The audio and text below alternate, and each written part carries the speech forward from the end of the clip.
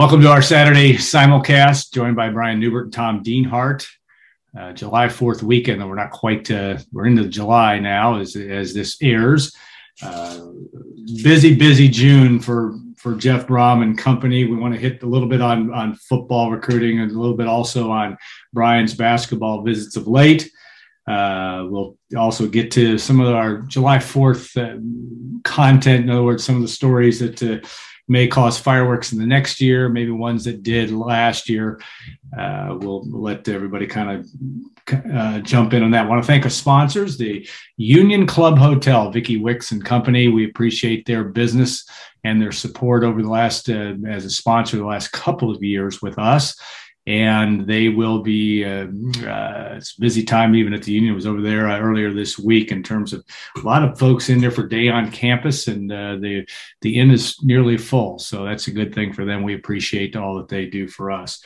Brian, I'll start with you. Again, we'll start a little football recruiting talk. Just the fact that 15 guys committed as of this, and there may be more by the time this actually airs, but been a busy month, and I don't know if it's hard to compare. It doesn't seem like I don't ever remember 13 commits in a month, and maybe there has been. You've been doing it a lot longer or focusing on it obviously more than I have, but been pretty busy month for Jeff Brom and company. Yeah, Tom's covering it more than I am, so maybe it's a better question for him. But this is kind of June nowadays in college football recruiting, where you bring in all these kids for visits. It's kind of like the early, I don't want to say the early, it's kind of replaced the fall. So you're bringing in all your visits in June, and they're either committing right away or they're committing as soon as June ends. So the very end of the June cycle is always going to be pretty active. So that's exactly what's happened for Purdue. It's not all that uncommon. Remember, Brom's first summer at Purdue, they got like 17 commitments in like 30 days. And not all those guys ended up signing. In fact, surprisingly few of them, I think, ended up signing when you go back and look at it. But it's just kind of the nature of June now. It's the new December. You have, and Tommy outlined the fact that the range of commitments are now with because where we are at the end of June, 4 defensive linemen, 3 wide receivers on down the line. You've got a good array of guys, 5 guys from Indianapolis. Anything you can glean from that, and just in terms of the job not only Mark Hagan has done, but that they've been able to do in the game of getting guys to say yes in this month. Yeah, like you said, 15 overall, 13 in June, and the commits break down thusly.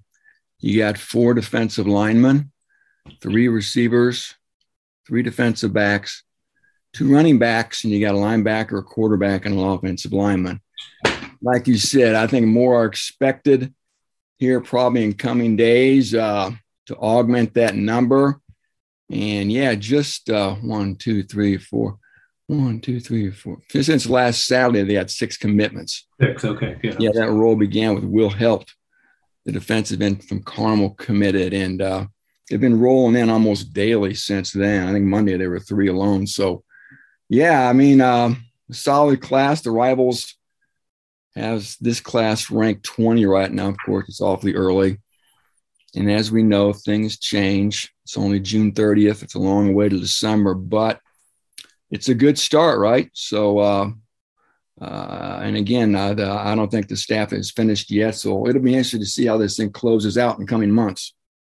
Now, Brian, one thing that's impressed me is with 15, and you've talked about this, I know, earlier on Gold Black Radio and written about it too, is just the numbers. I mean,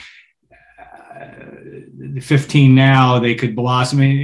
I was under maybe in the mistaken impression with the transfer portal that they might try to keep their numbers down. That may work differently, or how do you see that in terms of overall recruiting class size? Is this an oversigning issue, or how does that play out from your perspective? Yeah, I kind of figured that they would kind of keep half their scholarships open for the portal, but in hindsight, I don't know why I really thought that way, because when you look at how this played out last year and the year before that, is you can max out your high school scholarships and then go get your transfers with whatever you peel off your roster through the course of the season. Guys are going to quit. Guys are going to transfer. Guys are going to leave during the season. At the end of the season, you're going to have a pretty good idea that these 5 guys are leaving, or these 10 guys are leaving even, or hell, nowadays, these 25 guys are leaving. And you can pretty much replace everybody now. The 25-man single season cap is no more, at least for 2 years, but they don't make changes like that to not make them permanent. So you can find more scholarships during the season. You will find more scholarships during the season. So there's not really any real reason to hold back scholarships at this point for the portal. And I'm assuming that's kind of how they're approaching it now, and we'll approach it, from here on out. Yeah. You have that, it's just a different landscape and all those different situations that there's all these factors that these coaches are going to have to deal with over time. And that it seems to me to be impressive that you've got to be as nimble as heck to be able to get through this. Tom and you guys can both comment. I mean, Ricky Collins has gotten, obviously, maybe the only 4-star in this class.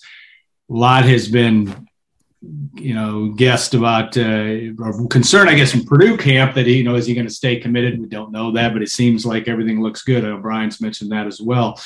Just the importance of the way that the roster balances out, and the fact that you're going to have a new quarterback next year after Aiden O'Connell finally leaves. I'm not saying it's going to be Ricky Collins, but just that need to keep that quarterback position balanced out, and what that may look like for Purdue, not only in 2023, but on and beyond. Yeah, he's publicly professed his commitment to Purdue here recently. I think he's been at the Elite 11 camp, and I know he was interviewed about that recently, and again said he was solidly a Purdue guy. So I'm paraphrasing there, but he's saying all the right things publicly. Of course, Oregon and Florida State are a couple of schools coming after him. He's a Baton Rouge, Louisiana kid, obviously deep in the heart of the Southeastern Conference. We know how they operate down there. It's probably going to be a tightrope walk all the way to signing day if Purdue can get him. As you said, Alan, the only 4-star thus far committed in this class, and at the marquee position of quarterback, no less. So, yeah, he's a guy you certainly would love to add to that quarterback. I mean, of course, you got Brady Allen last year, a 4-star. You'll have Michael Alamo coming back too. So, to add Ricky Collins to that mix would give the staff some interesting options moving forward under center here once, as you said, Aiden O'Connell departs after this season. Brian, has that surprised you at all? I mean, again, I know talk is talk, and as Tom says, you got to get to signing day, but here's a guy that's pretty well respected in that region of the country. And if I may be wrong, the guy that started the recruiting, and I could be dead wrong on this, is Marty Biaggi, though no longer at Purdue. But does it matter? And how do you see that? Well, Purdue's obviously quite a draw for quarterbacks. Yeah. That's a big part of the reason why he committed in the first place. And, I think that they got on him early. They got him wrapped up pretty early, and then they probably understood that they were going to have to kind of weather a storm here. And I think even though, some people are coming at him and all that stuff is, I think the reasons he committed to Purdue, none of that stuff's changed. Yeah. I think it's important for Purdue to hold on to him because there's a certain, prestige about signing a good quarterback every year. But also, the quarterback dominoes fall so early that when you get a good one early and then you lose that one, suddenly you're going from your A-list to scrambling at a position that's pretty much spoken for. When it gets relatively late in the process. And when I say late in the process, June is late in the process. June is late in that process. So, it's not necessarily always what you sign, but what you're not signing in place of what you didn't sign, if that makes any sense. So I think it was just a real, one other point to make here is for years now, Jeff Brom has been looking for that kind of dual threat guy. Mm-hmm. I think, for a while there, that's the direction they wanted to take their offense in to a certain extent. That being said, obviously they're going to have a lot invested in Brady Allen here, who maybe can be kind of that guy because he's a good enough athlete. But I think Ricky Collins is sort of what they've dabbled in trying to find here the last few years. They recruited the kid from Cincinnati, whose name escapes me, who went to Cincinnati, Evan Prater. Was it Prater? Yeah, it sounds right. Yeah.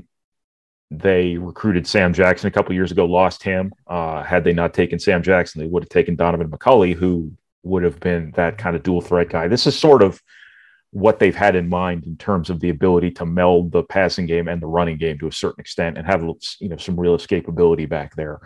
That being said, you are going to have two quarterbacks here, and I'm not discounting Michael Lamo's chances in all of this, but the last two classes produced Brady Allen and Ricky Collins. If you're able to hold on to two of those guys, you're going to have two distinctly, you know, kind of different quarterbacks, two very different guys that you can do a lot of different kinds of stuff with. Well, we'll go back to one question, and obviously, Brian, a lot of your focus in the month of June has been in basketball and basketball AU tournaments, et cetera. You'll be doing more of that next week down in Charlotte, but just the offer to Jack Benner and a little bit about a synopsis of what that means, but also you've been watching Miles Colvin and others on a weekly basis. What's been your June takeaway from what you've seen over Purdue basketball prospects for down the road and currently? Yeah, Jack Benner, start off with him. He's kind of, you know, Purdue's scholarship situation is restrictive at this point. And, but just kind of watching Benner and watching Purdue watch Benner, you knew that in time, this was going to be a guy that they offered because he's so skilled. He fits into that dribble, pass, and shoot model that, you know, obviously Matt Painter's come to covet and has really, you know, had some success with. But I also think he has a certain amount of toughness to him, a certain amount of tenacity to him, that physicality too, that I don't think he's that typical guy that you have to make defensive concessions for to have him out there. You know, he's really smart. He's a coach's kid. He's a competitive guy. He's just kind of everything you're looking for in that position. If you're Purdue, he's the closest thing to Dakota Mathias I've seen, except he's bigger, more physical. Probably not the same caliber of shooter and passer quite yet, but that's a pretty high bar. So this is that sort of guy who makes you a better offensive team, who makes the players around him better because his basketball IQ is so good. He's such a good passer. He's such a good facilitator. He's so uniquely skilled and just was kind of a no-brainer for Purdue, if you ask me. Now, it puts you in kind of a tough spot here because if you get Jack Benner and you get Cannon Catchings, who I think, you know, Purdue's going to have a really good shot at getting as kind of a combo forward, maybe more of a wing. You have to have a point guard in that class, and you typically want to balance out your size by adding size in every class. So now here you are, not knowing how many scholarships you have. You have 4 guys in that class, so theoretically you could take 4. But you don't know about the COVID year. You have those 4 juniors. I think we can all agree Zach Edey's probably not coming back for a 5th year of college basketball. It's probably a reasonable assumption that Brandon Newman and Mason Gillis, after redshirting their freshman years, may not want to be in college for a 6th year, although I wouldn't rule that out entirely. Ethan Morton would be the guy. You look at him and you say that would make a lot of sense because his freshman year was such a wash that, you know, you could almost retroactively get him a redshirt year. But you have no idea, you know, for all you know at this point, 3 of those 4 guys could come back for a COVID year and you could have no scholarships, or you could have 1 scholarship. So Purdue's had to be kind of careful in terms of, you know, offering too many guys in that class. They've had to be really targeted, but I think Jack Benner was the sort of guy that you kind of had to make room for one way or another. Yeah. And you got, and of course, Jack Benner, I didn't do a good job introducing class of 2024 guard, Brownstown Central. For those of you that don't know, but that's going to be ever evolving. When you go to Charlotte next week, what will you be watching too? I wanted to ask you that before we go on to the next topic. Well, Jakari, not Charlotte, but you're flying into Charlotte. I know Rock Hill, South Carolina. Yeah, you got it. I guess we'd call that a suburb of Charlotte. I have no idea. It's not far. Most notably, you know, Jakari Harris is playing down there. He's the 2024 guard that Purdue has offered. He's the son of Glenn Robinson. And some of the Indiana elite kids are going to be down there that Purdue's offered. Raleigh Burgess, notably. Travis Perry, you know, was going to be a huge target for Purdue at point guard. He just got offered by Kentucky. He's from Kentucky. If Kentucky wants Travis Perry, my guess is Kentucky gets Travis Perry. So, but I'm still going to go down there and watch him play a few times. Jerron Tibbs is going to be down there, the new Purdue football wide receiver who I just got off the phone with here. He'll be down there, so I can watch him play basketball. I can do a video interview with him, kind of things like that. So that that'll keep you busy. That and Publix will be my two priorities. Yeah, absolutely. All right. Let's go on. I want to go to obviously July 4th weekend. Always the term fireworks is a term or not a term. It's something that happens on July 4th. I wanted to kind of, as we wrap up, it used to be that June 30th always kind of wrapped up the academic year and the fiscal year for some people and whatever. Now it kind of all melds together. But Tom, I'll start with you.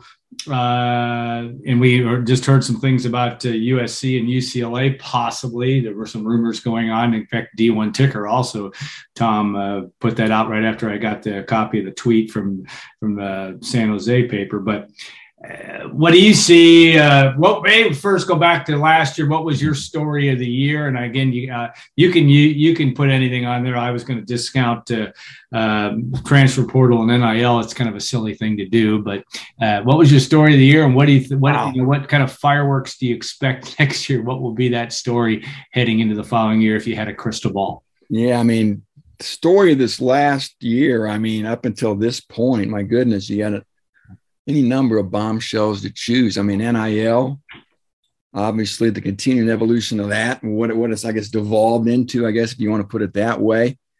I guess I'm going to go with what's right in front of us right now. First, going back to Texas and Oklahoma, last summer, I think July or August, that report came out that they were leaving the Big 12 to go to the SEC, how that sort of put the expanded playoff on hold. And now today, guys, as you referenced, Alan, John Wilner, San Jose Mercury News, who's as dialed in as anybody, is reporting that UCLA and USC are going to head to the Big Ten as soon as 2024. So, my goodness, I think this is something a lot of us thought may be an inevitability in some way, shape, or form. Some group of Pac-12 schools coming together with the Big Ten led by USC.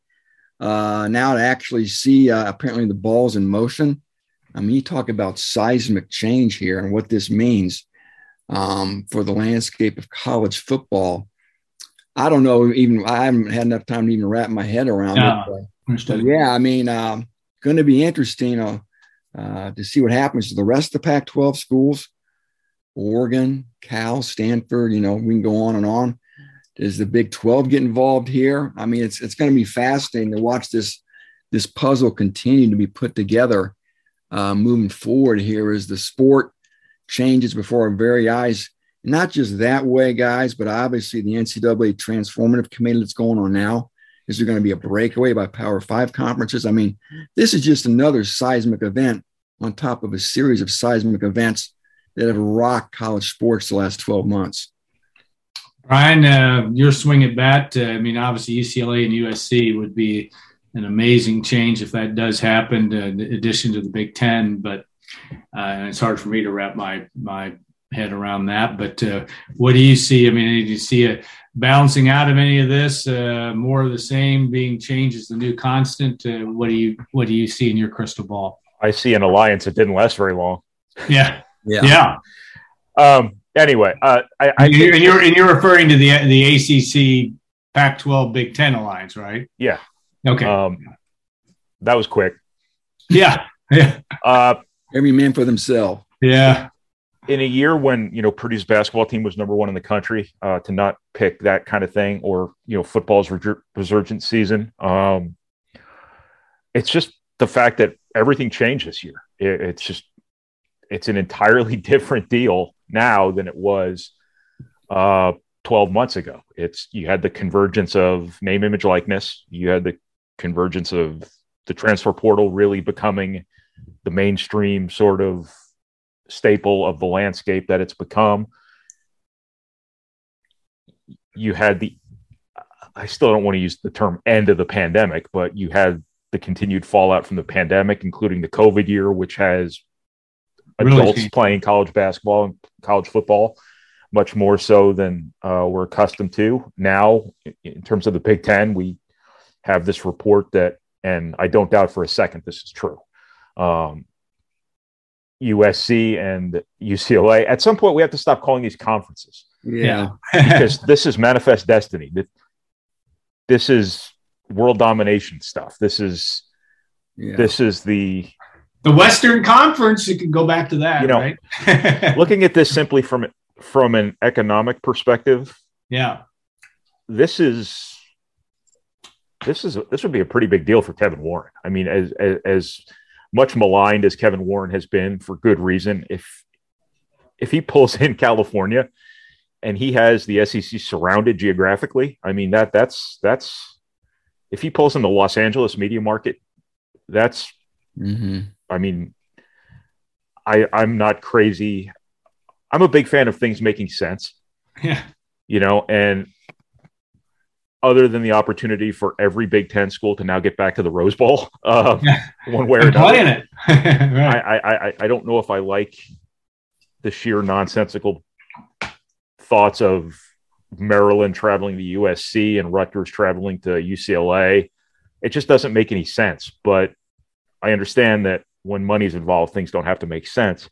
But in terms of the sheer power play that this would be, this isn't quite the Pac-12 or the SEC grabbing Texas and Oklahoma, but it's a pretty big deal nonetheless, because whereas those are big-time football programs, this is a big-time media market. I mean, Los Angeles, Southern California, it is New York, it is Chicago, it is SoCal, and Big Ten now has all three. The thing too, I mean, I guess I don't know why people struggle so much with Rutgers playing whoever, UCLA. I mean, do they say that when the Eagles play the LA Rams? I mean, it's just like one big league. And at this point, that when the East plays the West in pro sports, it's no big deal. But suddenly when it happens in college, people can't wrap their head around it. I guess the tradition. I think we have to get over that construct of being so bizarre, because again, we've blown way past conventional college conference alignments anyway. Now you're going to have at least 16 teams in the Big Ten, right? Are you going to have four team divisions? I mean, here we go. It could be really fascinating to see how this does get constructed. If it does stay at 16, who knows? Maybe the Big Ten's not done yet. But again, I've said it many times, man. I mean, the NFL has already set up a model for college football to follow. I don't know why they just don't grasp what the NFL does and form a league, blow up the conferences, just divorce yourself. I know there's a lot of history there, but I mean, it seems so silly. And they could schedule each other, come up with a conventional way to schedule, get rid of all this other silliness with scheduling these conferences and teams do. But that's a story or an argument for another day. But right now, again, like Brian said, this isn't Texas and Oklahoma, but these are still two pretty good, gosh darn good athletic programs in a huge market. Plus, as we know, fellas, the Big Ten, if we're going to stay for our Big Ten conference hat here, they love the academic heft, right? And these are two schools with plenty of academic heft that I'm sure the league would love to have from, again, a mortarboard standpoint, if you will. Well, the difference between the Eagles and Rams and Rutgers and UCLA is that the Eagles and Rams have always been available to play one another. The NFL has never been bound simply by divisional alignment. Whereas tradition is such a big part of college sports. People are used to that's what Big Ten playing the Big Ten. That's what is getting blown up. And anybody who's cool with that, that's fine. But that's the way it's going to be. So personally, I wish it was still 1985 and these leagues were the same. But I don't like it as for a lot of reasons. But that's one of them. You lose the intimacy of the geography here, and that creates rivalries. And again, I guess you got to change. Things are always going to change and evolve, and I get it. But like I said, you're right, Brian. I mean, it hasn't been part of the college, I guess, experience to blow through these borders and time zones to play teams on a regular basis. But man, now you have a conference that's going to span coast to coast, which is incredible, I guess. Well, that's kind of the other thing about this is, I mean, comparing college sports to the NFL and to the pros is, there's a little bit of apples and oranges there because these aren't pros. And if if you're asking Maryland's basketball team to go fly 2,800 miles, to play a basketball team or to play a basketball game, that's a lot. It is. And I'd imagine they're not going to allow those games to take place in the middle of the week. Yeah. But I also never would have thought that Rutgers or Maryland would be playing 9 p.m. games at Nebraska on Wednesday nights and then having to fly back that night and go to class the next day, theoretically. It's just how much is too much on the, from a travel perspective, from a student athlete demand perspective. As we get closer to this era where, student athletes are going to ultimately, I'm sure, wind up collectively bargaining at some point, and thus be classified as employees whether it's officially or unofficially. This is the sort of stuff that maybe you kind of see more of, that maybe college athletes get treated more like professionals than they are right now. Yeah. It's end up being that way. And I think everything certainly is pointing in that direction. I've got the division for Purdue, though, in football. Yeah. Purdue, Illinois, Indiana, and Northwestern. You can win that. You can win your quarter at least every so What makes sense. What would stop the Big Ten from doing 4 divisions? And that's what I'm saying. 14 pods. Put Nebraska, Iowa, and the 2 California schools in one. Put those 4 Indiana, Illinois schools in one. Put Minnesota somewhere. I don't know. And then kind of, I don't know. This is kind of a half-baked take. I probably shouldn't have. Because I didn't think all I was looking at is, from a Purdue perspective, is giving yourself a working path in football. But God knows that if whatever we're guessing, we're not making those decisions. It's going to be interesting to watch. I think we're getting to the point where, after years and years and years of people demanding a college football playoff, I think we're getting to the point we're going to have divisional playoffs here pretty soon. Yeah, we may how they break that down and how they do it, or how these conferences look, is going to be an interesting thing. All right, I'll have the last word on my stories of the year. I think it's hard pressed. Basketball this year was such a compelling story. Not that it ended men's basketball as positively as Purdue fans would have wanted, but what a story all year. Just had you riveted on how this was going to end. Not only being ranked number 1 early in the year for the first time in school history, but the sense of, maybe you're not going to be as good as you needed to be, but you weren't ever sure you weren't going to get there in the first place. And that story in Jaden Ivey, but also hard to minimize the near New Year's game, late December game in Purdue and Tennessee. And this, I think, a game that's still going on as we keep laughing about a 5 hour plus game or whatever that was in Purdue's win at Tennessee, and how well that bodes. It will be an interesting storyline, just what that team learned in terms of its confidence level to win without David Bell and George Karlaftis was a huge thing, and may pay. We'll see if it pays big dividends in 2022 as well, just from a mindset of the football team. So, real quick, I guess I didn't chime in locally, but you guys, I think, covered all that. But again, the first round draft choices too, right, guys? Right. Karlaftis and Ivy, the first time since 2011 that's happened at Purdue. Only third time in history, right? Pretty big deal to have 2 first round draft choices. In the same calendar year here for Purdue.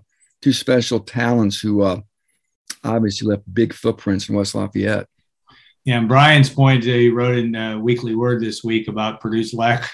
And again, we're putting an end to this podcast, but the whole idea of Purdue playing Florida State and Marquette in its games and in the Big Ten ACC Challenge. That's another topic. It's well worth reading if you haven't read it, in terms of why that is. But it's an interesting storyline. All right, guys. Hey, thanks for a good half hour of conversation. We want to thank our viewers, listeners, however you process our materials. As Brian always says, we appreciate that. Have a great and safe July 4th. Brian will be on the road next week. I'm going to guess that Tom and I may do a kind of extensive preseason preview for football from a July standpoint. And then we'll get back with obviously basketball recruiting as well, as Brian will be on the road too. So guys, have a great 4th. Thanks to the Union Club Hotel, the 811 Bistro, Boiler Up Bar. We appreciate their support. And again, be safe, everybody, over the 4th. And thanks for watching and listening. All right. You got it?